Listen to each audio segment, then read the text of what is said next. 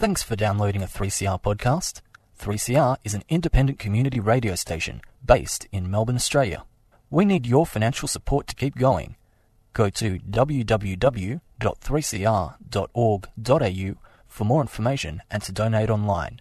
Now stay tuned for your 3CR podcast. And a very warm welcome back to Solidarity Breakfast. A left response to the major developments in capitalism. What they trade in is not wheat. They trade in famine. A little dose of revolutionary optimism. I think it's really important to sort of express solidarity globally. It really is a deal by corporations, for corporations. The union forever defending our rights.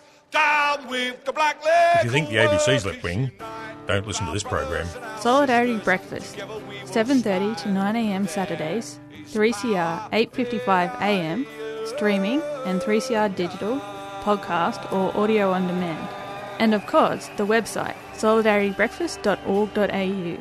Solidarity forever. Yeah, solidarity forever.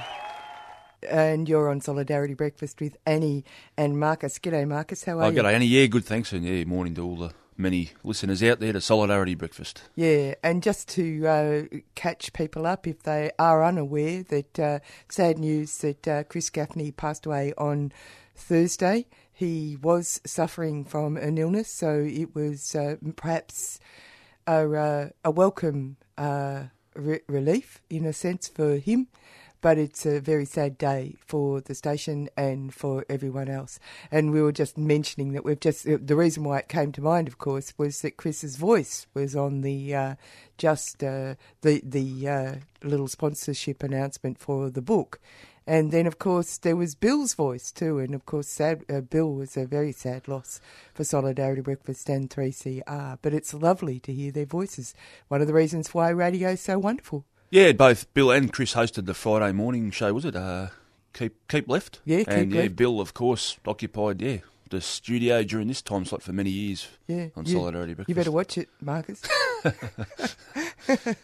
Anyway, we'll move on to on a happier note. But, I mean, there's celebrations of these people who are the most wonderful types. And we're very grateful to have met both of those people. Today we're going to go to Canberra. I had a yarn with Alex White, who's from Union's ACT. They've come up with this plan that they think is a really good way of streamlining the wage theft claims by especially young workers who are experiencing wage theft. He talks about it as endemic in Canberra and that area. And they've got a industrial magistrates court up there. And they've got a plan for streamlining, as I said, the wage theft issue, and so I had a yarn with him about that. And you have organised an interview with someone from the James Connolly Association. Yeah, a bit later on in the show, Chris McAnally from the James Connolly Association, who's the vice chairman, will be coming on to talk about the rally at the State Library today. The rally, British State Collusion, Time for Truth. And that takes place at 2:00 today at the State Library of Victoria, and they'll be marching down to the British consulate. Yeah, which is a very interesting and timely time to go through those issues. We go on to Fair Go for Pensioners. We're going to be talking to Chris Paulitis, who is the chairperson for the Ethnic Communities Council of Victoria, who is also part of Fair Go for Pensioners. So hopefully we'll get an insight into what are the key issues for her constituency. We're going to move on with and take you to the Dap Rawong embassy to find out what's going on there. They're not going to move. They went to Parliament for 3 days over the last week and glued themselves to the banisters in the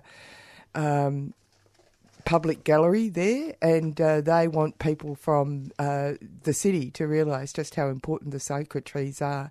August the 22nd, of course, is the D-Day for supposed eviction orders, and following that there's going to be a chat with someone about something that's going to go on along Sydney Road today, an Extinction Rebellion event, a Moreland Die-In Ride-In.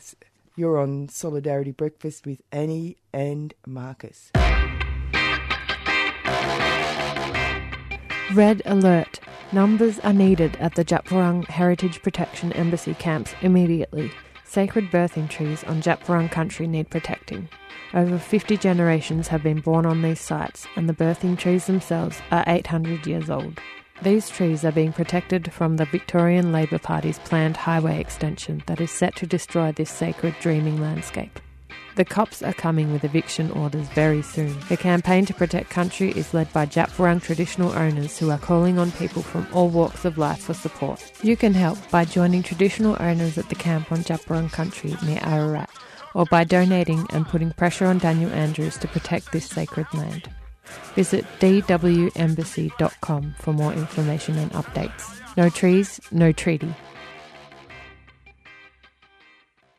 So, Alex White, the ACT unions have come up with a incredibly interesting idea around wage, or how to rectify wage theft. Can you talk to my listeners about this tribunal concept?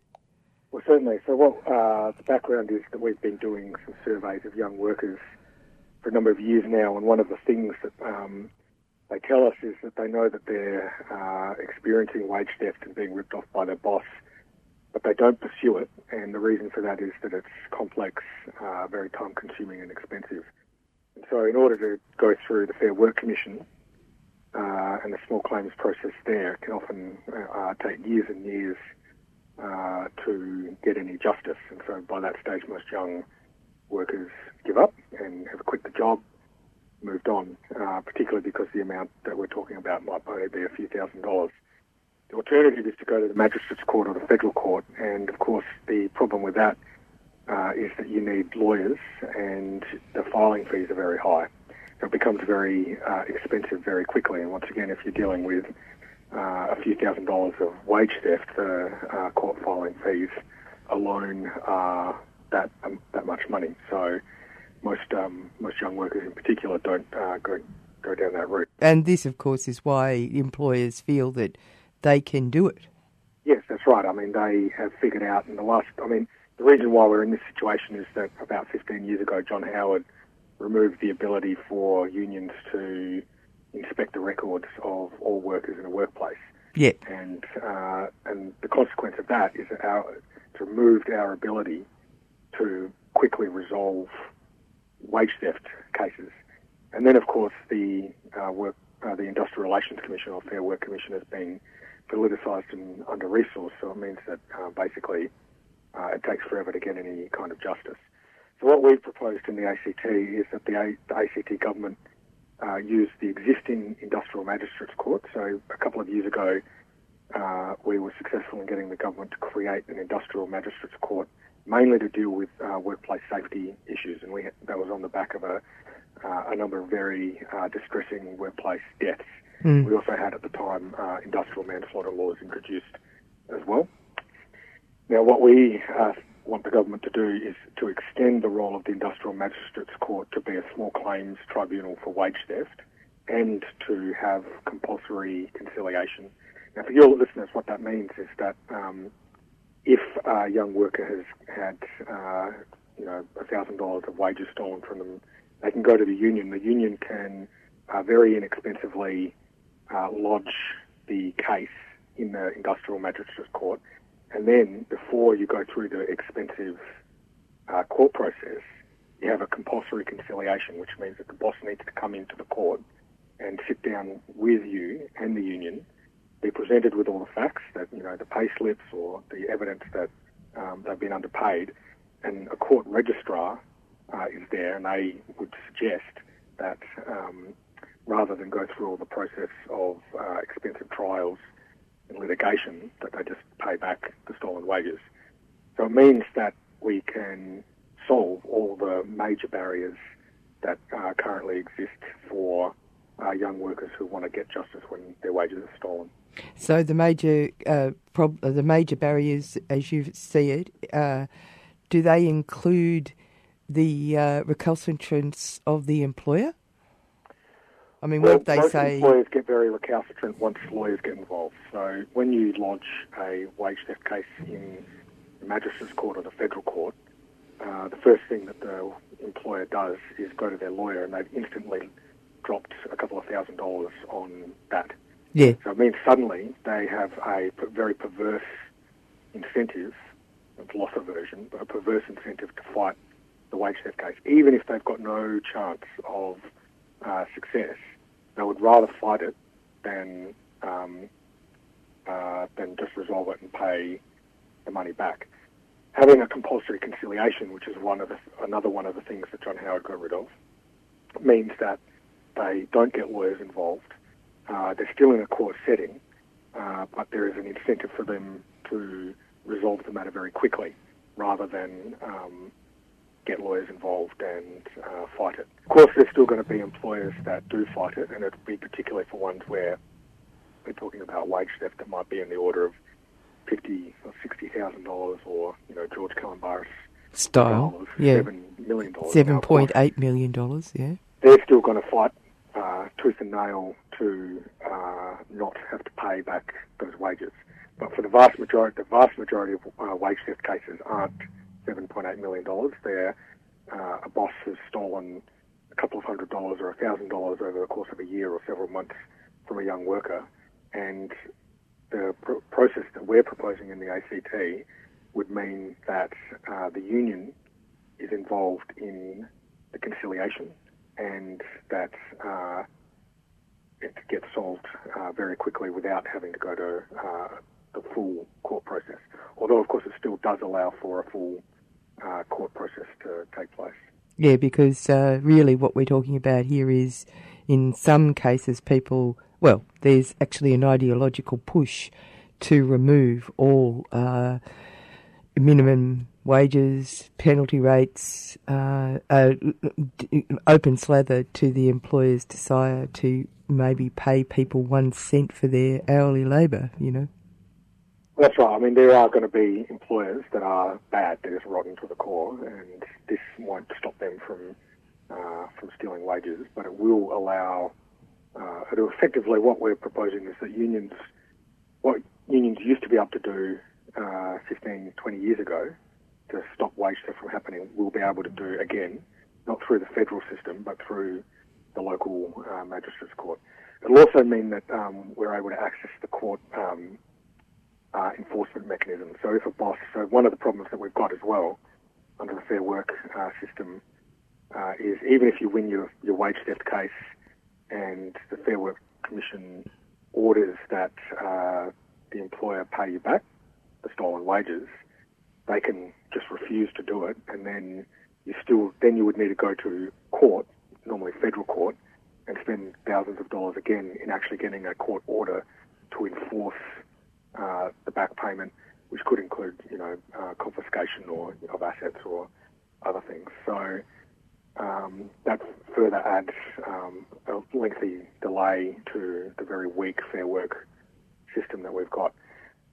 Going through the Industrial Magistrate Court and getting a Industrial Magistrate Court order to recover stolen wages means that the unions can engage with the court sheriffs, who can go and recover the wages directly and with the full authority of the court. So it means that there's no place for the dodgy boss to hide if they refuse to comply with the conciliation outcome or the court order.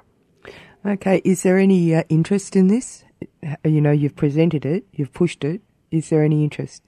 Well, yes, we've got a ACT government, a Labor government here that is very pro-worker, and they've introduced a whole range of very positive laws at our suggestion that support workers' rights. So we've got a whole bunch of improved rights when it comes to workers who work on government funded jobs and when it comes to workplace safety. So we think that they're going to be very supportive of this. In fact, what we want is for them to know that there's a lot of support in the community, in the ACT community, for taking this kind of action against wage theft, which we know that there is. We know that the vast majority of people want stronger laws when it comes to wage theft. So we think that when the government sees that, they'll do the right thing, which they've done in the past, and introduce these laws. So are you doing surveys? We've done surveys in the past about wage theft, and we know that the vast majority of people support stronger action and stronger laws when it comes to, I mean, as you would know, in Victoria and in other jurisdictions, there's very strong support for criminalising wage theft. That's not something that we're looking at in the ACT, but we know that the community is absolutely appalled at the vast level of wage theft. And in the ACT, we've got a real wage theft crisis. So over 50% of young workers in the ACT experienced wage theft in the last 12 months. Yeah, right. And increased quite significantly over the last few years. Oh, has it? Do you think that's related to what flavour federal government we've got? I think it is related to the context where employers are increasingly realising that they can get away with it, and that there is a federal government that is cheering on big business and attacks on workers' rights. So that's the environment. I mean, this government wants to give an amnesty to wage thieves who steal super. There's billions of dollars of stolen super each year, and rather than crack down on that, and that's money that's the workers' money. Retirement. It's workers' money, and it's their retirement money. But over $3 billion a year gets stolen with super theft, and this government, federal government, wants to give an amnesty, that is a free pass to bosses who steal super, and that is thousands of dollars. I think in Canberra it's an average of $3,500 a year that's stolen. Wow. So we're not talking small, and over 40 years of someone's working life, 45 years of working life, that adds up to a lot. So that's the context that we've got with the federal government that is attacking workers' rights, attacking unions, and in fact cheering on and enabling wage thieves. Just to clarify, is this court the only court of its sort in Australia, or is the one the magistrates' court that deals with labour issues? I think there is an industrial magistrate court in Victoria, but there's not a lot of specialised industrial magistrates courts in Australia. So, but it could be something that any jurisdiction could create this kind of court. Yeah. Okay. Yeah. Thanks very much for your time. No worries. Great. Thank you. You're listening to 3CR Community Radio 855 AM. You are, and on the line we've got Chris McAnally. Yeah, Chris is the Vice Chairman of the James Connolly Association. Welcome to the program, Chris. Hi, thanks for having me. No worries. So firstly, Chris, can you tell us about the James Connolly Association, what the group does? So we're an Irish Republican organisation. So basically our main aim is to highlight sort of Ireland's plight, in particular the occupied counties in the northeast. Okay, and James Connolly, died for the cause for a free and united Ireland. So we take our name from James Connolly, who was one of the leaders of the Easter Rising in 1916. He was executed by the Brits after the Rising came to an end, after about a week of fighting. And he was executed sitting in his chair. He was so beat up and wounded, and they had to actually strap him to a chair before they could execute him. He was a great man because his intellectual grasp of why the Irish were fighting is quite inspiring. Oh yeah, he was a very smart man. You can go through many of his readings, and just his evaluation and analysis of the Irish plight is it's very well done, and it's very articulate, it's very coherent. It doesn't leave anything unturned. A very brave man. Yes. And 100 years later, the fight for an Irish Republic goes on. There, as you said before, there's still the occupied 6 counties in the north. That's correct, yeah. So, a lot of people like to think the Troubles are over, but that's not entirely true. You still have people that, like ourselves, that are campaigning, for a united Ireland. It's one of those things that, British propaganda, seems to sort of gloss over. The fact of the matter is the majority of Irish people don't want a partitioned Ireland. They want a unified Ireland. It's interesting because in that last election that the English had, the balance of the Conservative powers was partially held by the, what do they call themselves? The Democratic Unionist Party. So right. Yeah, that's right. So they are the sort of hardline Protestants in the north of Ireland who view themselves not as Irish but as British. Yeah, it was that party. That's the DUP, or the Democratic Unionist Party, or the major sort of unionist party in the north. And they'd have a strong investment in partition, wouldn't they? Most definitely. Partition created a privileged elite. Before partition, the Protestant British population, was quite small in comparison to, your native Irish Catholics.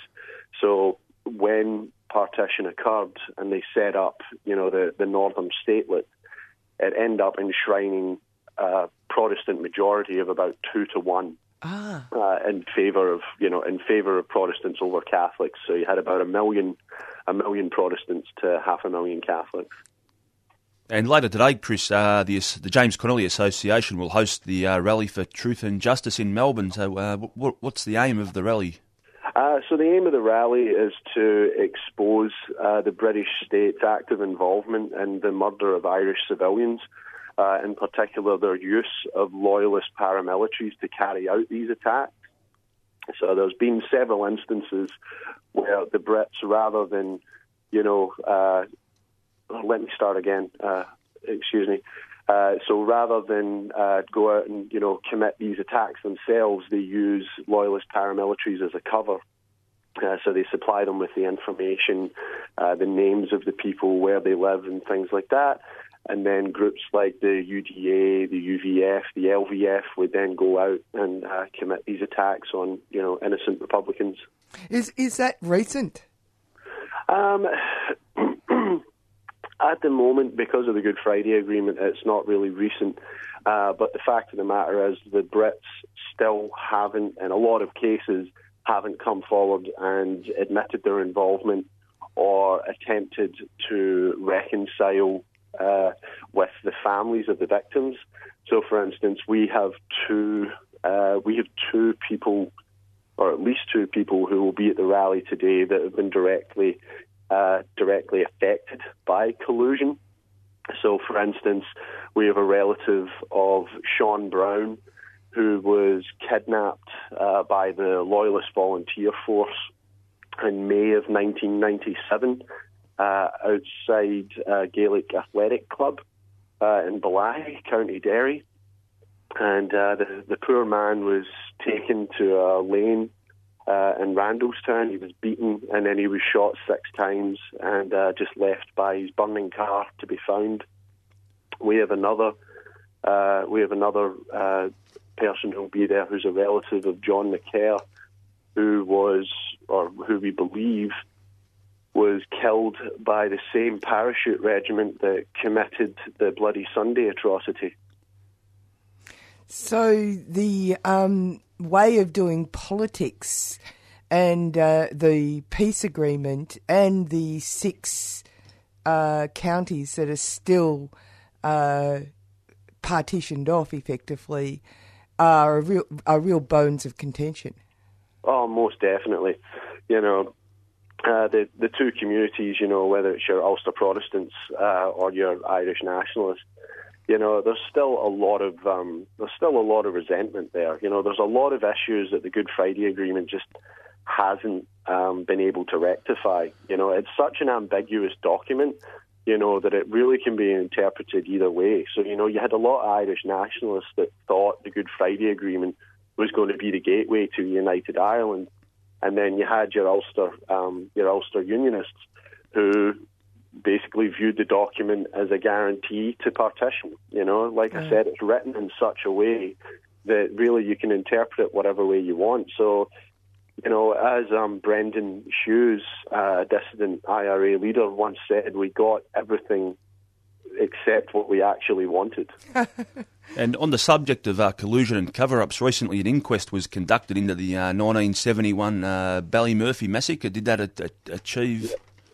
Yeah, so that's a great, you know, sort of milestone for us. And John McCare, who I mentioned just before, who was killed, he was killed in the Ballymurphy massacre, where this parachute regiment, the same ones that committed the Bloody Sunday atrocity, basically just went on a rampage for 2 days throughout the Ballymurphy area of Belfast and just picked off Irish civilians at will.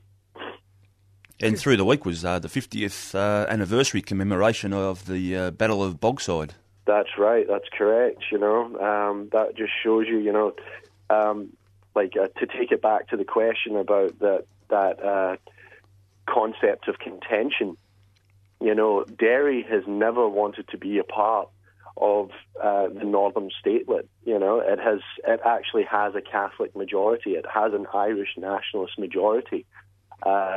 It doesn't want to be a part of this Northern Statelet, and they proved that at the Battle of the Bogside, where they pushed out, you know, not only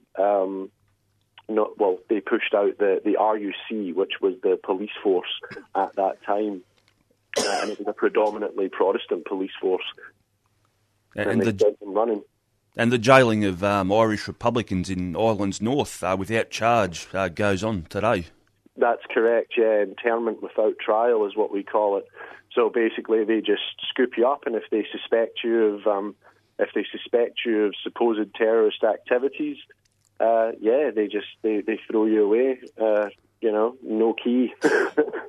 Yeah, goodness, it's an infection right across the world, isn't it? This business about throwing away the key. Yeah. Well, that's right. It's you know.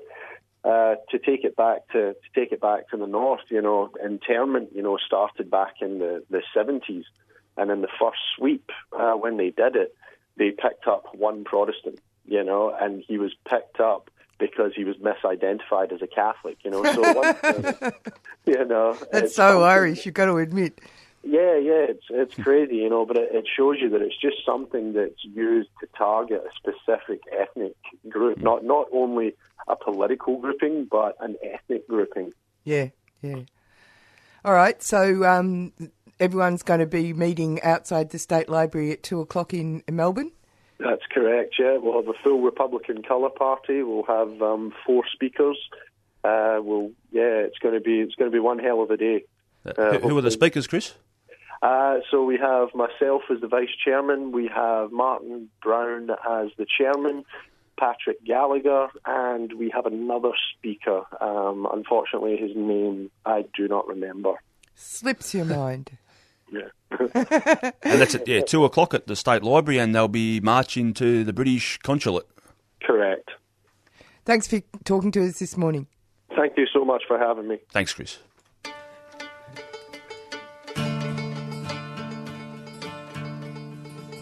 I was born in a Dublin street where the loyal drums did beat, and the loving English feet they tramped all over us. And every single night that me father came home tight, he'd invite the neighbours outside of this chorus. Come out, you black and tan, come out and fight me like a man. Show you white, how you want medals down in Flanders. How the IRA made you run like hell away from the green and lovely lanes in Killishanda. Come let me hear you tell how you slammed the brave Parnell when you thought them well and truly persecuted. Where are the sneers and jeers that you bravely let us hear when our leaders of 16 were executed? Come out, you black and tan, come out and fight me like a man. Show you white, how you won medals down in Flanders. How the IRA made you run like hell away from the green and lovely lanes of Killishanda. Alan Larkin and O'Brien, how you you bravely call them swine. Robert and the two you hung and drew and quartered. High upon the scaffold high, how you murdered Henry Joy, and our croppy boys in Wexford you did slaughter. Come out, you black and tan, come out and fight me like a man. Show you white, how you won medals down in Flanders. Tell our how the IRA made you run like hell away from the green and lovely lanes of Killishandra.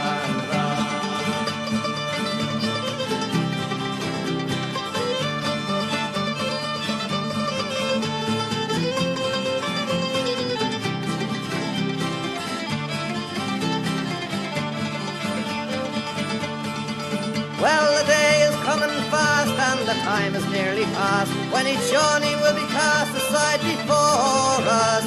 And if there be a need, then me kids will say Godspeed with a bar or two of Stephen Bean's chorus. Come out, you black and tan, come out and fight me like a man. Show you white power, you won medals down in Flanders. Tell our how the IRA made you run like hell away from the green and lovely lanes of Killishandra.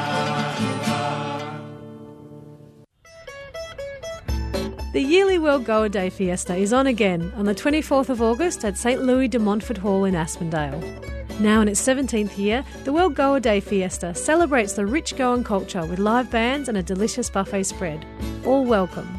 Tickets are $50 per adult, $25 for children between ages 5 and 10, and $45 for pensioners. Call or SMS Oscar on 0404 848 345. That's 0404 848 345. The World Goa Day Fiesta is a 3CR supporter.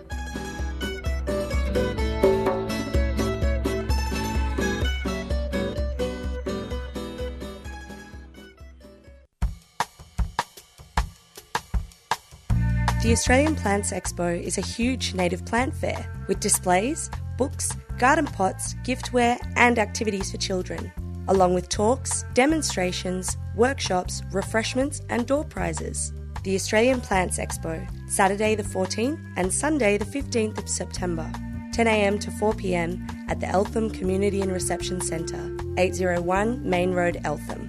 Adults $5, concessions $4 and children free. Contact Australian Plant Society Yarra Yarra via email on apsyarrayarra@gmail.com or call 0430 513 433 for more information. The Australian Plant Society Yarra Yarra is a 3CR supporter.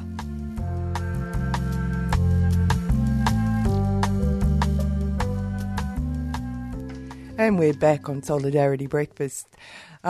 Marcus, I can't raise the person from Fair Go for Pensioners, but I've got a great thing that was on at their conference. Will Struck from the Victoria Trades Hall gave a speech. She was asked to come along and have a yarn with everybody about how unions are fighting for workers' rights.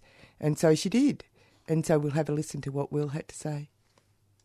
I'll start by acknowledging the traditional owners of the land that we're meeting on today and pay respects to elders past, present and emerging, and extend that respect to any First Nations comrades who may be with us here today. I acknowledge that this land was stolen, never ceded, and that it always was and always will be Aboriginal land. I'll also begin with the Victorian Trades Hall Council Statement of Solidarity, which talks about the values that we as trade unionists bring to the work that we do. We are union. We stand united as part of a great movement of workers. Our diversity is our strength, our solidarity is our power. We respect and take care of each other. Prejudice and discrimination, including misogyny, racism, homophobia and all other hatreds have no place in our movement. We rise together. Today and every day we commit ourselves to achieving justice, fairness, equality and dignity for all workers. Solidarity forever, comrades. All right, I've been asked to talk to you today about the impact of neoliberalism and what we as a union movement can do to stand up against that. So probably best that we start off by agreeing on what we mean by the term neoliberalism, and that is something that lots of philosophers and economists and sociologists spend a lot of time arguing about. So I just think for simplicity's sake, why don't we just go with this? Neoliberalism is the rejection of the role of governments. Neoliberalism says that private enterprise should be the centre of our economy and of our society. It champions policies where everything, including essential services, are sold off to private corporations, markets are deregulated and austerity measures are implemented, while everything that might pose a barrier to profits, pesky things like minimum standards, are completely dismantled. As a trade unionist, neoliberalism represents the opposite of everything we say we stand for. At its heart, neoliberalism rejects the idea of collective and instead focuses on the idea that we're all individuals living in a state of competition rather than in a community. Remember when Thatcher said there is no such thing as society? At its heart, neoliberalism actively disempowers people. It tells them they are responsible for what we understand are actually inherent structural problems created by an exploitative system. That's poverty, joblessness, things like poor health. At its heart, neoliberalism can only thrive when it pushes people to the margins. It needs all of us to be vulnerable in order to extract maximum profit. And as trade unions, we understand that that hurts everyone, but it hurts those who are already marginalised in particular. Migrants, young workers, women workers, people reaching the end of their working life, who are often exploited. And unfortunately for us, while neoliberalism used to be a fringe philosophy, it is now the economic consensus. Trickle down is the way that most Western economies understand how to function. So, what's been the result of that since the 1980s? Well, business has done pretty well out of neoliberalism, hey? We now have privatisation, deregulation, tax cuts, free trade deals, basically have allowed business to accumulate, in some cases, obscene levels of profit. But we as trade unionists measure that in terms of its cost. So let's talk about inequality. In Australia at the moment, inequality is at a 75-year high. The share of total income going to the top 1% has nearly doubled since the early 1980s. It's risen from 4.1% in 1983 to 8.3% today. So that means that the top 1% now garners around 10% in terms of total income. Unemployment. Remember, the great lie of trickle-down is that suppressing wages leads to employment growth. At this moment, 673,000 people are unemployed. That's the people who've registered as unemployed and are actively looking for work. That doesn't count those people who have stopped trying to find work. And ABS statistics released on Monday show that more than 1 million Australian workers are now underemployed. They want to work more hours, but they can't get those hours. So let's talk about job security. Remember, the great lie at the heart of neoliberalism is that the individual, not the collective, has the power to negotiate outcomes that best suit them.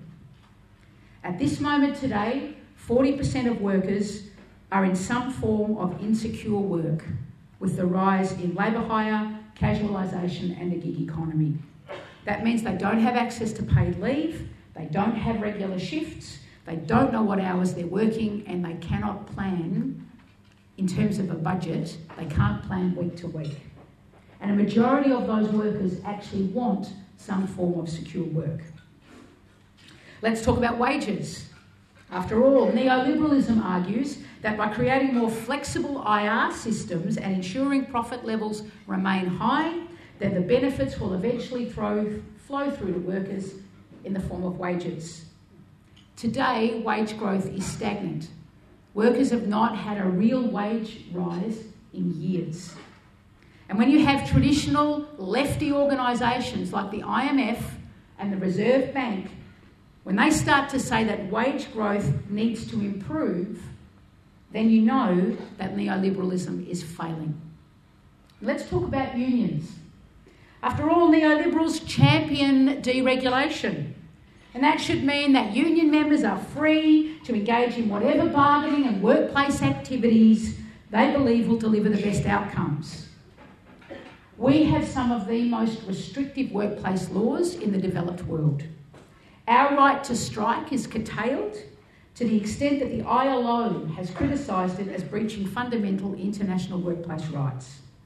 Measures to limit our ability to step on our workplaces mean that today only 14.6% of workers across the country are members of their trade union. Neoliberalism talks about freedom, but it doesn't mean freedom to form collectives where that interferes with the rights of companies to make profits. And yet, its proponents still spout bullshit lines about neoliberalism, saying things like, if you have a go, you'll get a go. So we can talk at length about the problems and impacts of neoliberalism. But at some point, we figure we've got to talk about solutions. We have to be the resistance against the rising tide of inequality. The union movement is and has always been committed to ensuring that workers have good, secure jobs that pay well and that they come home safely at the end of the day. And that when they retire, they can do so comfortably. As unionists, we believe we can only do this together. The power of the union movement lies in our solidarity. As we say, we believe our diversity is our strength, our solidarity is our power.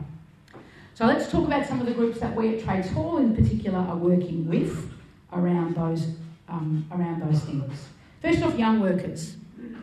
At least a fifth of young workers have their hard-earned wages stolen from them in scams. They're paid for fewer hours than they work, they are illegally denied correct pay, they have their super stolen, and they have their accrued leave withheld. So that's 1 in 5 young workers. 1 in 3 young retail workers recently surveyed were working for less than the minimum wage under the Retail Award. An audit by the Fair Work Ombudsman found that 46% of restaurants, cafes and catering businesses, 47% of takeaway food businesses and 20% of accommodation, taverns and bar businesses were breaking workplace laws. An audit of the fast food industry found 84% of fast food stores were responsible for some form of underpayment. 39% weren't paying the incorrect base pay and 44% did not pay any penalty rates or loadings. At the same time, only 8% of young workers are members of the relevant union. That's our fault. And that's our future unless we start to do things differently. So what did we do at Trades Hall? In 2015, we set up the Young Workers Centre. The Young Workers Centre is a one-stop shop for young workers who want to learn about their rights at work or who need assistance in resolving workplace issues. We've got 2 arms. We've got a community legal centre, and that is staffed by young students who are studying law at university who provide advice and support to young workers who ring in. So it's young people talking to young people about workplace rights. And they will represent workers, particularly in fields that are in places that are ununionised. So if a worker is in a workplace that is already unionised, then we refer them to their relevant union. If they are in a workplace or an industry that is largely ununionised, then we will talk to them about what they can do. And the first questions we asked are you the only person affected? Because if you are not, we are in a better position to deal with your problem if all of you work together. So we work on a collective model of workplace issue resolution. We also have an outreach service. Now, our outreach service goes out to the places where young people are, where they're going into their first job. So we deliver high school modules which are about workplace rights, and they're years 9, 10 and 11, and we go and talk to them about what to expect and what their rights are when they go to work. And we work with them on projects, in some cases, where we aim to fix things at those schools. So, for instance, a group of young workers, a group of young people in a school, a whole lot of them were going to work for the local fish and chip place. And that local fish and chip place was screwing them. So the kids at the school decided to get together and they held a rally outside the fish and chip place to protest the fact that a succession of workers, of young people going in there to do that work, were getting done over. And in doing that, they fixed their problem together. So they're not in union, but they are operating as union together. And we do, so our aim is to change the laws so that bosses that steal from workers face serious consequences rather than just a slap in the wrist. I'll just say to you, in terms of that outreach, in 2017-18, we trained over 8,100 young people had contact with that outreach service that provided information about rights and entitlements. We work by organising, by creating collectives of young people and giving them the tools they need to stand up for their rights. It was the sustained activism from young people, young hospitality, retail and fast food workers that won a commitment from the Andrews Labor government in Victoria to introduce laws criminalising wage theft. That is a good start. Now our aim is to deliver that nationally. And there are other TLCs, Trades and Labour Councils around the country that are following our model of a young workers centre, and that means, and learning from the things that we've learnt, and that means that we can all start to operate together. And in the process, by the way, we are learning how we can better speak to young people about collective action and about trade unions. It's important that we understand that it is not young people that don't understand about collective action. They do. If you see climate strikes, if you see those things are driven by young people. They understand collective action. It is our responsibility to make unions relevant to them in how they understand what they can achieve. Let's talk about the gig economy. This is the pointy end of neoliberalism and unregulated labour. Gig work or on-demand work is task-based work where workers essentially act as subcontractors, as independent contractors. Big companies like Uber use gig work to get around entitlements and obligations, including around safety that they would otherwise owe to employees. Our vision is for on-demand workers to be safe and heard at work, have a living wage and be afforded decent conditions. That is going to require big change. And for that to happen, we need those workers to come together. The challenge for unions has been, how do you organise workers who are out on the road, don't have a workplace and don't have structures that bring them together? Well, we decided to start with those that may have informal structures. Now, who's seen those delivery riders out on the road? Deliveroo, all right. So it turns out you see those riders that you see out on bikes delivering food for companies like Uber Eats, Deliveroo, Foodora, they love their bikes. It's why they do the job. And they love getting together and talking about their bikes while they're waiting to get calls for the next job. And you can bet at some point those conversations turn to their crappy wages and the lack of safety in the work that they do out on the road. And we know that because at Trades Hall we have organisers who also love bikes and whose job it is to go out and find those riders in the places and spaces that they come together. And not surprisingly, those conversations that we've been having tell us that those workers know that the neoliberal framework of flexibility isn't working for them. 3 out of 4 of those riders are earning less than the minimum wage. Nearly half of them have been injured on the job and they're not guaranteed work, pay or leave entitlements. And anyway, after a while in those conversations, you tend to find, those ones that want to do a bit more than just talk about it. They want to do something about it. So we're working with them and with the Transport Workers Union to establish a worker-led collective of those riders. One that can educate other workers about their rights and that will come together to stand up for their demands for better pay and safety. That's part of an international collective of gig workers fighting for better rights and conditions. And it's beginning to make waves. Those Victorian riders recently featured in a story in the New York Times about riders for delivery companies standing up and demanding rights to better pay, the right to organise collectively, and the right to be covered by workplace safety laws. Working women. So, I don't know, we've been banging on about the challenges faced by working women for a really long time. So in 2016, we rolled out a research project with working women across Victoria to ask them, what were the good things about work? What do you like about working? And then tell us what are the challenges that you face as a result of your gender at work. And we published that in a report called Stop Gendered Violence at Work. That survey told us that in Victoria, 64% of working women had experienced gendered violence in the workplace. 1 in 4 had left the workplace because they felt unsafe, and that's supported by the findings of an ACTU survey which found that over 2/3 of workers have experienced sexual harassment in the workplace. That is a classic example of the fact that changing laws does not change workplaces, because that has been illegal for a very, very long time. So we set out to develop training and resources aimed at promoting workplace culture where women feel safe, respected and equal. We now have a world-first Stop Gendered Violence at Work clause that sits alongside our world-first Family Violence clause, Prevention of Family Violence clause. We do preventative training around gendered violence in the workplace.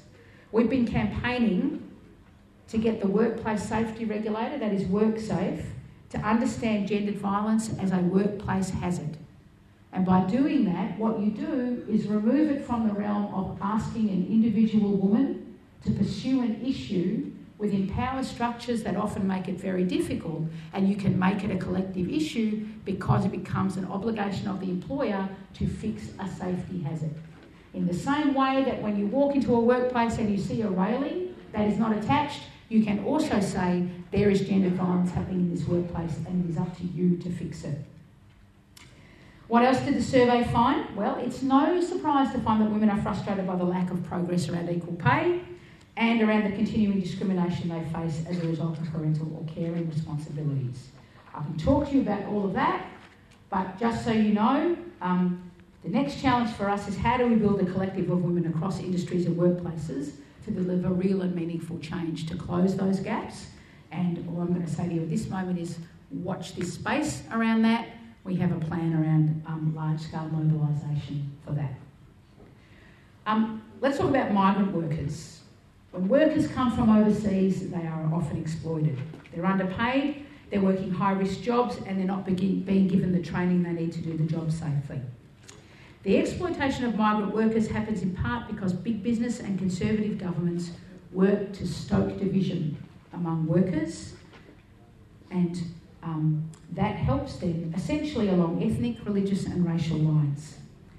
The exploitation in workplaces is because employers exploit structural racism to pay migrant or offshore workers less than they would a local worker, and that puts downward pressure on wages, and that further entrenches migrant worker disadvantage.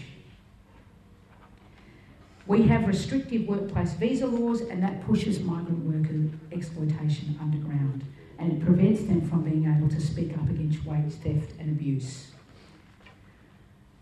In the union movement, we come across farm workers, for example, out in Shepparton and other places, and those farm workers are often women. In some cases, they're working illegally. We have at least one instance of a farm worker who was required to go and collect her wages through her labour hire company. She had to pay to live in a house with 25 other people, and when she went to collect her wages, she was pressured to give sex in exchange for receiving her wages. That labour hire company held her passport, which meant that she wasn't able to go anywhere or to end that. And when she went to report it to the police, they said to her, in those situations, unfortunately, you're not going to be here when this becomes prosecuted, so under those circumstances, there's nothing we can do about it. So, we have established the Migrant Workers Centre. Their job is to have organisers from community organise in community and in language. So we have 5 organisers, they speak a range of languages, Mandarin, a number of Indian languages, a number of Arabic languages, and their job is to go out and speak to community about rights and entitlements at work, but also to organise in community, so that those workers are building collective together to stand up for their rights. You're listening to 3CR Community Radio 855 AM. A weak solidarity, Brekkie team listener, when the ingratitude of all these Pacific Island countries is breathtaking. Sorry, I'm having trouble concentrating. I tossed and turned all night. I reckon I got no more than an hour's sleep, because how can we concentrate when we face the disaster of an inverted yield curve? Anything that threatens capitalism is so distressing, but I'll try to go on. Ingratitude breathtaking after Trubuwazi promises all this money, $500 million, for them to address the results of climate change, if there is such a thing, address with adjustment solutions like buying lots of rowboats and oars, allowing their population to depart their island states, no longer island states, but now underneath the rowboats. And there's even enough money for many of them to add an outboard motor to their climate solution. Yet, ingrates, they are prepared to accept our generous offer to help them address the effects of adjust to climate change, if there is, but then expect Trubuwazi to commit to reducing the causes of climate change, if there is. Stop mining and using good, clean coal and other fossils. Don't they care about the world's great resource companies, the mums and dads investors who'll suffer? Jobs, jobs, jobs. With them, it's all self, self, self. Almost suggesting the 500 mil is nothing but trying to buy them off. As if Big Supremo Scuttledem Morlashson and his team and the great resource companies would be so cruel. No, it's a genuine offer to help them for as long as they stay above the briny. And we can be sure that in private meetings during the Pacific Island Forum, Scuttlemen would have promised a post-sinking into the briny helping hand by offering to house them on beautiful locations like Nauru, Manus and even Christmas Island, for as long as those places stay above the briny. In at least one example of togetherness, all the other participants went along with the only kid marching in step and agreed to Trubuwazi's sensible changes to the communique that there is no climate crisis, and criticising the cause of climate change, if there is irresponsible. I have one overriding duty, and that is to represent the Trubuwazi economy.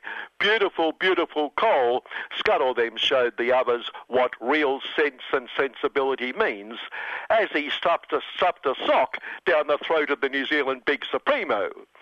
Turu Tuvalu, it's been pleasant knowing you. Glencore, Rio, BHP will be ever thankful when you're used to be. Islands like you beneath the sea, all in the name of profitability. Perhaps you could grow salted rice to offset your welcome sacrifice. Why should we fossils come to a halt when your problem is clearly your very own fault? 500 mil to show you the way out of the taxes that we don't pay. But as you sink, a big thank you as we count the cash. Turu Tuvalu. Speaking of sensible balance in the communique, last week we commented on Scuttledem's sensible balance in sending train killers to the Straits of Hormuz to support our very, very close friend, the US of the UN of the US of the world's campaign to restore world peace by strangling evil Iran without Trubuwazi getting involved. And we celebrated the resurrection of the coalition of the killing as Her Most Gracious Majesty's home country, Big Supremo Boris Joinham's-son, also said he would Joinham's-son, also send marine train killers, just like old times. And sadly, the other signatories to the evil Iran nuclear treaty, which the US of tore up unilaterally, other close friends of the US of say they will not be joining in, so they too won't be involved in what some might see as the best way not to be involved. Won't be for some unaccountable reasons. They seem to feel the US of itself is responsible for the mess, and they call themselves friends. So any wonder poor Boris is Joinham's-son when it comes to kill, kill, kill, brackets not involved, but Boris exit-son when it comes to these fair-weather friends who hide behind the gutless excuse that Iran had stuck by the treaty. Still on kill, kill, kill, Scuttledem is also considering allowing our very, very close friend to add to our protection with all these missiles that would just happen to be pointing at evil China, to join Pine Gap and all those US of train killers stationed around Trubuwazi, also to add to our protection. All, let's be clear, without getting involved. Bringing us back to another item from last week, specialist kill with a little finger train killer turned Polly, Andrew hasty to war's timely warning that evil China wants the Aryan race to run the world, which has caused so many contortions in the caring business class government, it makes a circus contortionist look rigid as they attempt to show our obsequious civility to our masters, our great ally and very, very close and warm friend, and not show our biggest trading partner, evil China, that we are obsequiously servile. And it's just so difficult, as the Minister for Capitalist Trade, that is good trade, Simon Booming Prophetsham, said Andrews liking our biggest trading partner to Nazi Germany would aggravate our biggest trading partner, showing how sensitive evil China must be to a simple little comparison. And Scuttle then was running from the comments as fast as possible and presumably would ensure that if we did have all these missiles pointing at evil China, we would most certainly not be involved. And the Socialist Party joined them in pointing out how our warm relationship with the US of and supporting US of aggression toward our biggest trading partner didn't affect our close trading relationship, and by week's end they were all so contorted they were staring up each other's. Well, I won't be crude, but it took the Socialist Party's deputy chair of Andrew's Security Through Train Killing Committee to support Andrew and tell us he, Andrew, had given a timely warning, showing what a dedicated little socialist the socialist is and what a deep social thinker. And I'd tell you his name, except I can't remember it, and what's it matter? I hope no one thinks our close friends Big Supremo Donald Trump or the poor replaying an assertion that a former US of Big Supremo was involved in the death of one of the filthy rich in a US of cell, whose trial would have fingered a number of other filthy rich, likely including a member of Her Most Gracious Majesty's inbred lot, indicates Donald thinks the former Big Supremo was involved. Being involved when not involved is a theme today, isn't it? No, he just wants a full investigation and used the former Big Supremo assertion as an example. Oh, and don't think Donald may have said the filthy rich pedophile deceased was a great guy in vision of them perving together, because he says he didn't think he was a great guy. He stopped being a great guy who threw great parties when he got sprung. Finally, and sadly on a serious note, the death on Wednesday of our long-term 3CR colleague Chris Gaffney. Speaking of long-term and reflecting on our respective ages, Chris and I were part of the left forces on the young Labor state executive going back to the late 60s, when the Victorian ALP was genuinely left-wing, dared discuss the overthrow of capitalism, respected militant unionism. Another former 3CR colleague, Bill Hartley, was state secretary, but while we mere youth thought this was the real ALP, we soon realised it was an aberration, a temporary aberration created by the Labor split of the time, the reactionary forces in Victoria having formed the DLP, and it was not until those forces returned that we realised what the real ALP was, and with many others left it, realising it was and is a lost cause in the struggles against capitalism.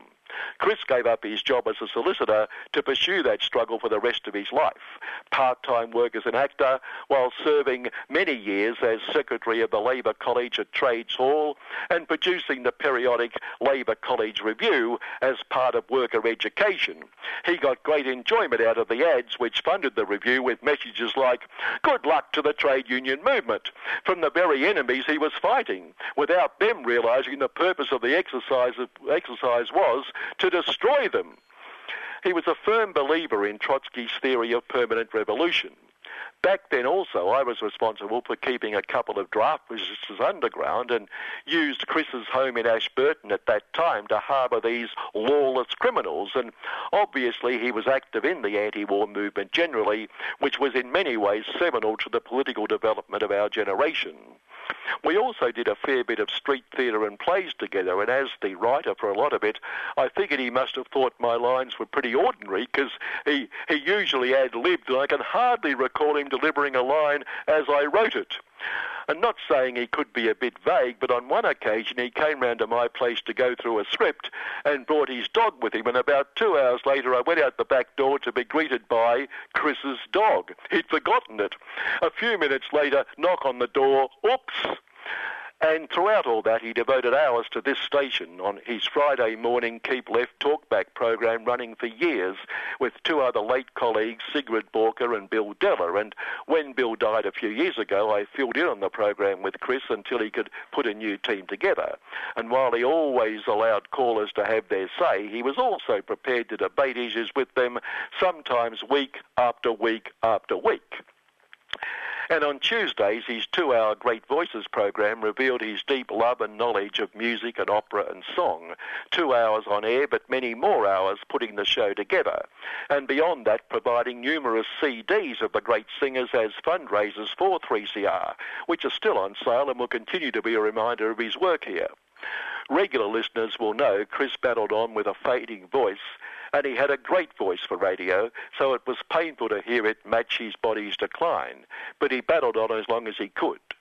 Perhaps to finish on a lighter note, Chris died a day before we learned of the inverted yield curve, which has had all of us losing sleep, saving him despairing at capitalism facing a crisis. He would have said it is a permanent crisis, unlike climate change, which is not a crisis but a reality. Thanks for everything, Chris. Good morning. Yes, and Vale, Chris Gaffney. And on the line now, we've got Djab Wurrung activist, Zelenak. How are you, Zelenak? Yeah, I'm all right, thank you. You've just woken up, haven't you? No, I've been away for a little while. Yeah.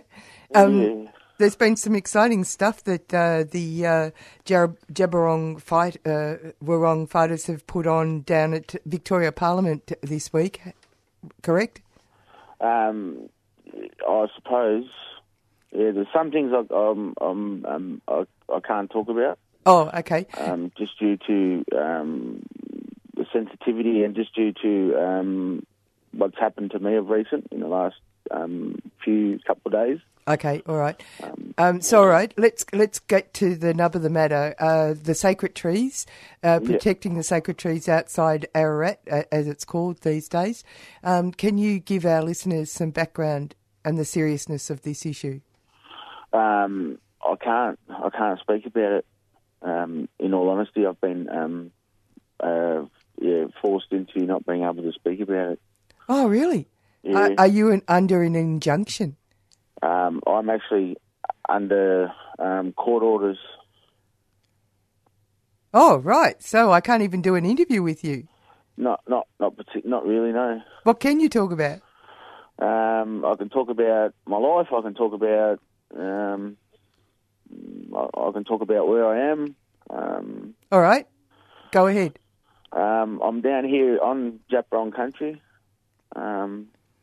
particularly looking after some particular sacred trees,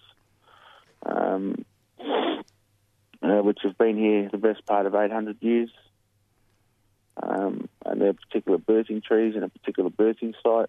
So I'm here. I've been conducting culture here over the last 15 months, and that's what's happening. At the same time, they want to knock these trees down. I mean, they're negotiating a treaty with the First Nations people, the Victorian government, so it seems all a bit hypocritical for the government to be doing what they're doing. Yeah. It does seem that way. We are people who haven't ceded our sovereignty within our country, so it's a discussion that needs to be had a bit further. Have the protesters been in contact with the union movement?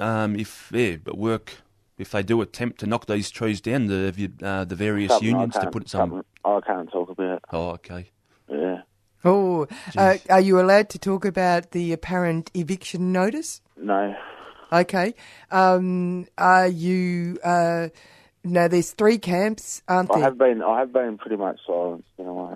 Oh, this is pretty outrageous, isn't it? Okay. We're aware that apparently there's been an eviction notice that the police are coming on. I can't talk about it. No, you can't talk about it, but I can. Yeah. Yeah, August the 22nd, apparently, because the legal observers have called for people to go down to outside Ararat to help observe if there's any issues with this the police arrival.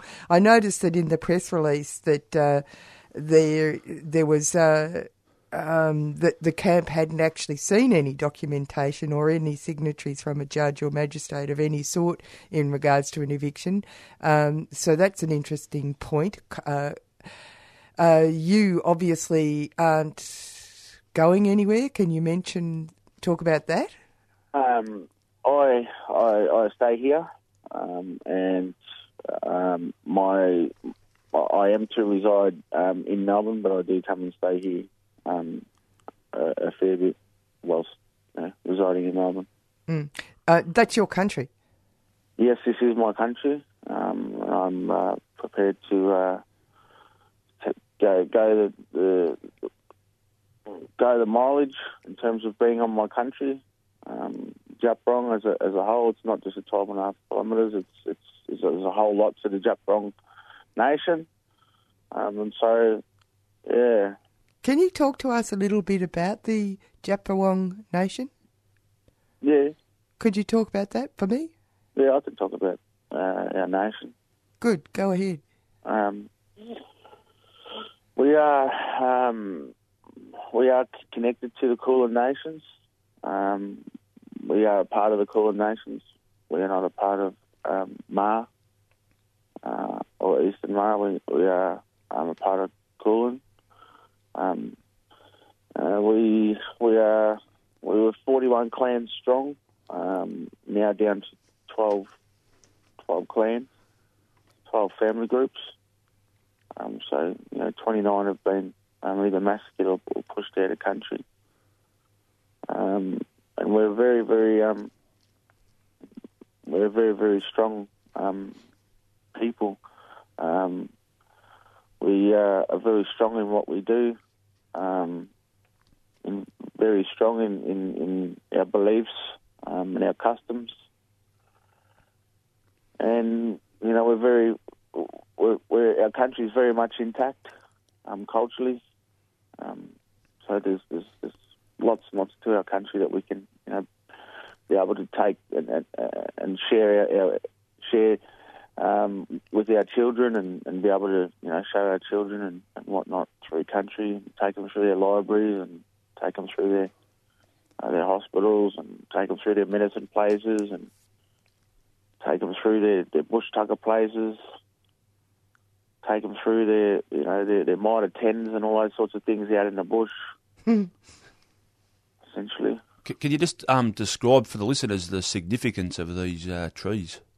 It's a birthing place. It doesn't get any more than significant than a birthing place of creation, place. Our women and children are birthed in. That's the significance of this part of the country. It's a creation country. It's interesting, because I don't know. I've observed, and I'm no expert, of course, but this is your country, and as you say, you're pointing out that there's a whole range of things in this landscape which probably Anglo eyes would not see, but are incredibly important, and the mysteries of Djab Wurrung existence. Now, would it be true to say that with the colonisation that Djab Wurrung people have actually kept to themselves the significance of many of the elements in the landscape to try and protect them? Yes, we certainly have, because there's not much, when we think about what's already, been decimated throughout colonialism, we're really only holding on to, probably 5% of what out of 100% of what our mob did every single day within their lives, within ceremony, within practice, within, teaching. And so for us, we have remained very quiet. We have kept a lot of our culture to us, and now we're now starting to pour all of that out. We're now starting to take our place in our country. We're now starting to affect Djab Wurrung law within our country under Bunjil, under the Code of Bunjil, and so we're starting to really come to the forefront and show who we are and really assert our place in our country and in our homelands. Thank you, Zelenak, for spending some time with us. Thank you very much. Thanks. Take care. You too. I hope to see all your mob around Djab Wurrung country soon. Yeah, certainly.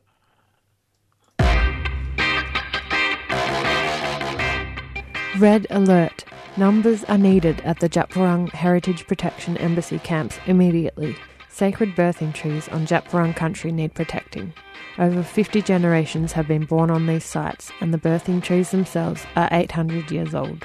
These trees are being protected from the Victorian Labor Party's planned highway extension that is set to destroy this sacred dreaming landscape. The cops are coming with eviction orders very soon. The campaign to protect country is led by Djab Wurrung traditional owners who are calling on people from all walks of life for support. You can help by joining traditional owners at the camp on Djab Wurrung country near Ararat, or by donating and putting pressure on Daniel Andrews to protect this sacred land.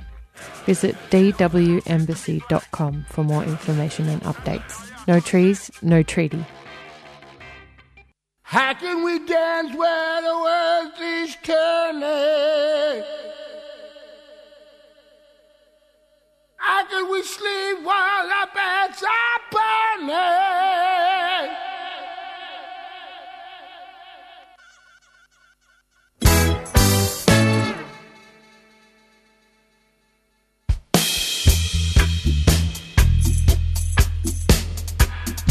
Out where the river broke, the bloodwood and the desert oak, Holden wrecks and boiling diesels, steam in 45 degrees.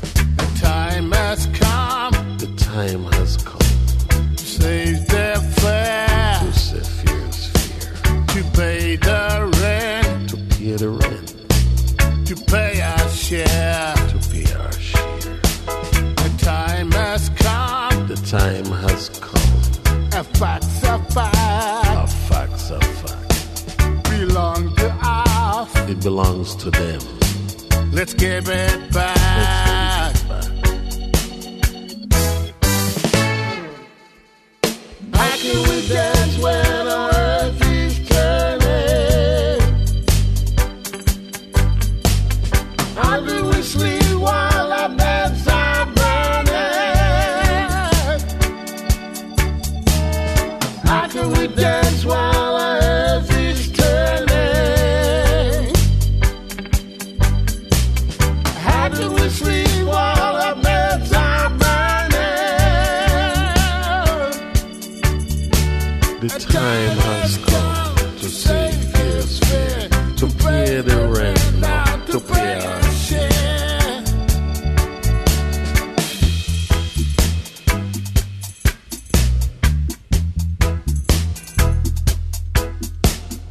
Four-wheel scare the cockatoos from Kintur east to Yindamu. The western desert lives and breathes in 45 degrees. A time has come. The time has come To save their fare. to save fear's fear, To pay the rent. to pay the rent. To pay our share. A time has come. The time has come. A fact's a fact. A fact's a fact. Belongs to us. It belongs to them. Let's give it back.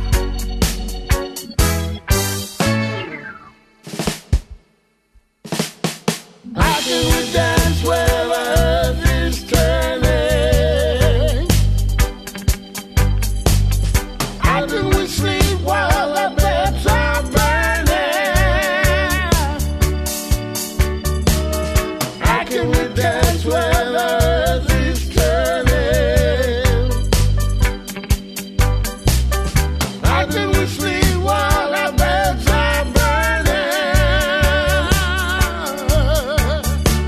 The time has come to say fear is fair, to pay the rent now, to pay our share.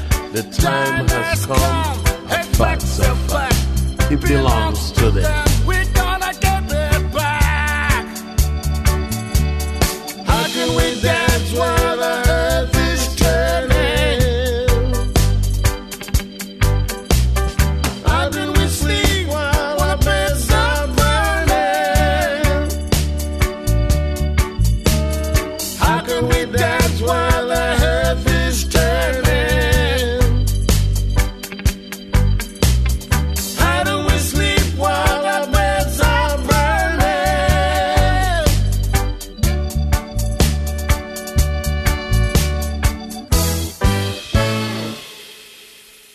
Yeah, great.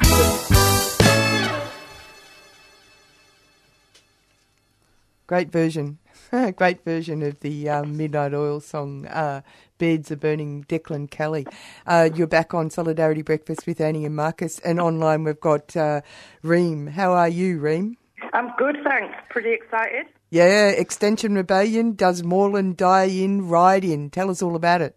Yeah, so after this, I'm on my way up to Moreland Station where we're meeting at 10, and we'll be doing a ride and walk down Sydney Road, blocking off the whole of Sydney Road until we get to the town hall. And in that intersection, we'll be having a die-in, which is kind of a very visual, theatrical representation of what will happen if we don't get our governments to act on the climate crisis that we're facing.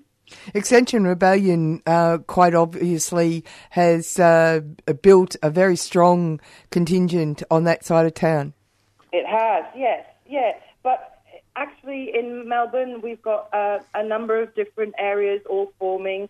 It started up in Melbourne at the start of the year. They've been doing events predominantly focused in the CBD for the last 6 or 7 months. But now we're kind of trying to expand out into the suburbs to get more and more people involved, because that's the main aim of Extinction Rebellion, is to join all the individuals to join together en masse to show how much we care about this issue and how much we need the government to act on it. Yeah, because it's a do-or-die issue, isn't it, the environment? It really is. It really is. And I guess the demands of Extinction Rebellion that have... and there's a number of countries all over the world now that are joining forces with Extinction Rebellion and individuals in there. We really need to start telling the truth that actually it is do or die. If we don't do something about this and we don't act now, then we really are going to be facing a crisis, and there's going to be a lot of damage to our planet and to us.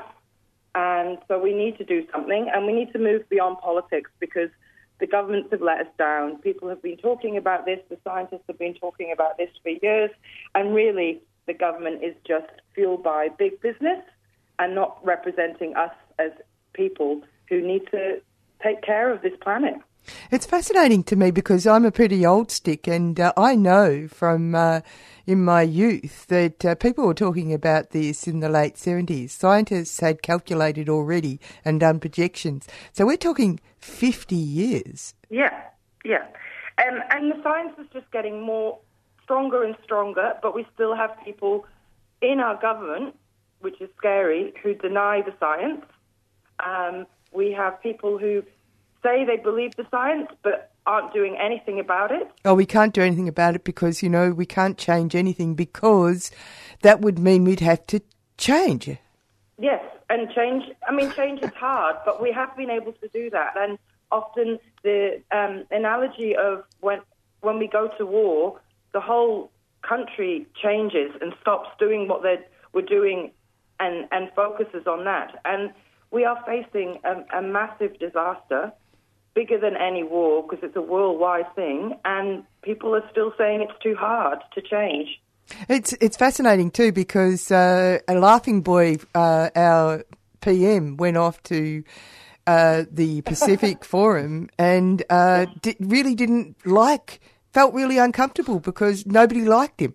Yes, and then in the end he said we made a sensible decision. I'm not sure it's that sensible to not try and put the fire out when your house is burning down.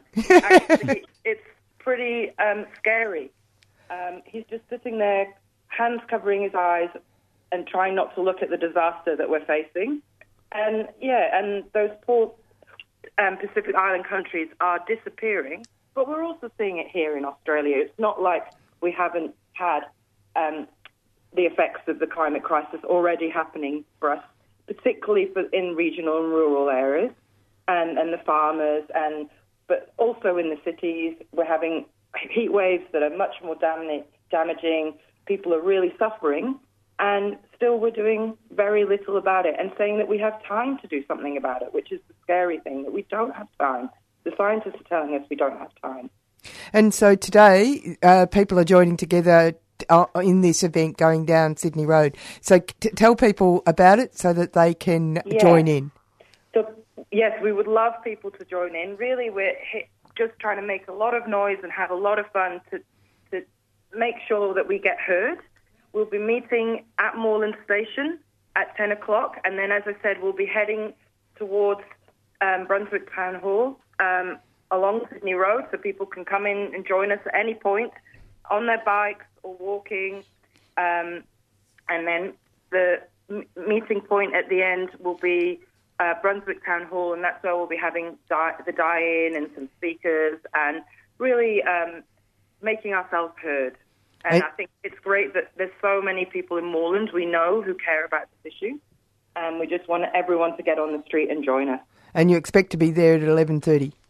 At the town hall for around 11:30, yeah. Thanks, Reem. Yeah, thank you. Yeah, there you go. We've come to the end of... yeah, that is better. Sorry. We've come to the end of Solidarity Breakfast, and we've covered a fair amount of territory today. We went to the ACT and their idea about what to do about wage theft, Industrial Magistrates Court, feeding through quickly and dealing with employers who have failed to pay their employees correctly. Then we went to Ireland. Yeah, we spoke to Chris McAnally, the Vice Chairman of the James Connolly Association. He was talking about the rally for truth and justice at the State Library of Victoria today at 2 o'clock.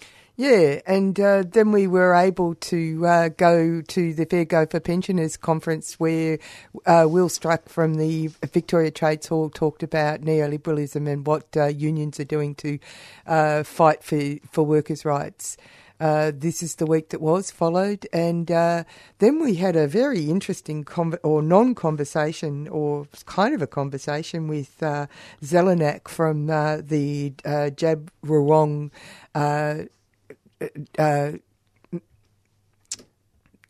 protest down outside Ararat to protect the sacred trees down there. There's 3 camps. He's had an injunction put on him. And that is from Thursday to now, because I contacted him on Thursday. So that's a fascinating thing. I can say that from their press release that they, members of their group, went to Parliament House and they apparently, here it is, they apparently... this is about helping to send a message to the Victorian government that the Djab Wurrung are fighting to protect their land, and supporters of the Djab Wurrung again disrupted parliamentary proceedings by gluing themselves to the railings of the gallery and calling out, "Listen to Djab Wurrung," to the parliament below. And they captured these scenes and posted it on Facebook, so you may be able to find it there.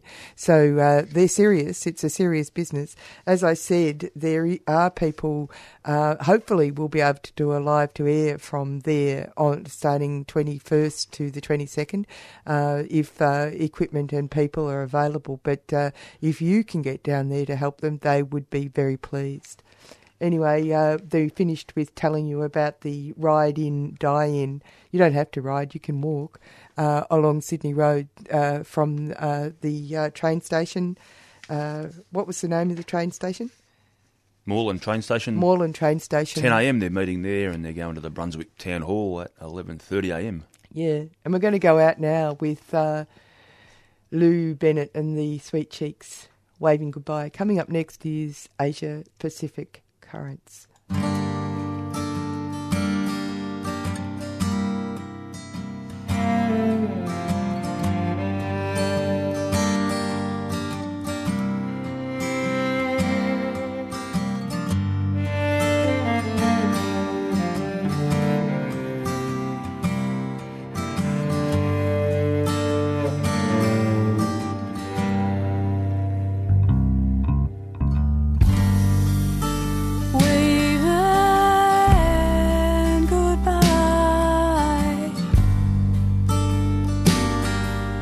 It's hard to do.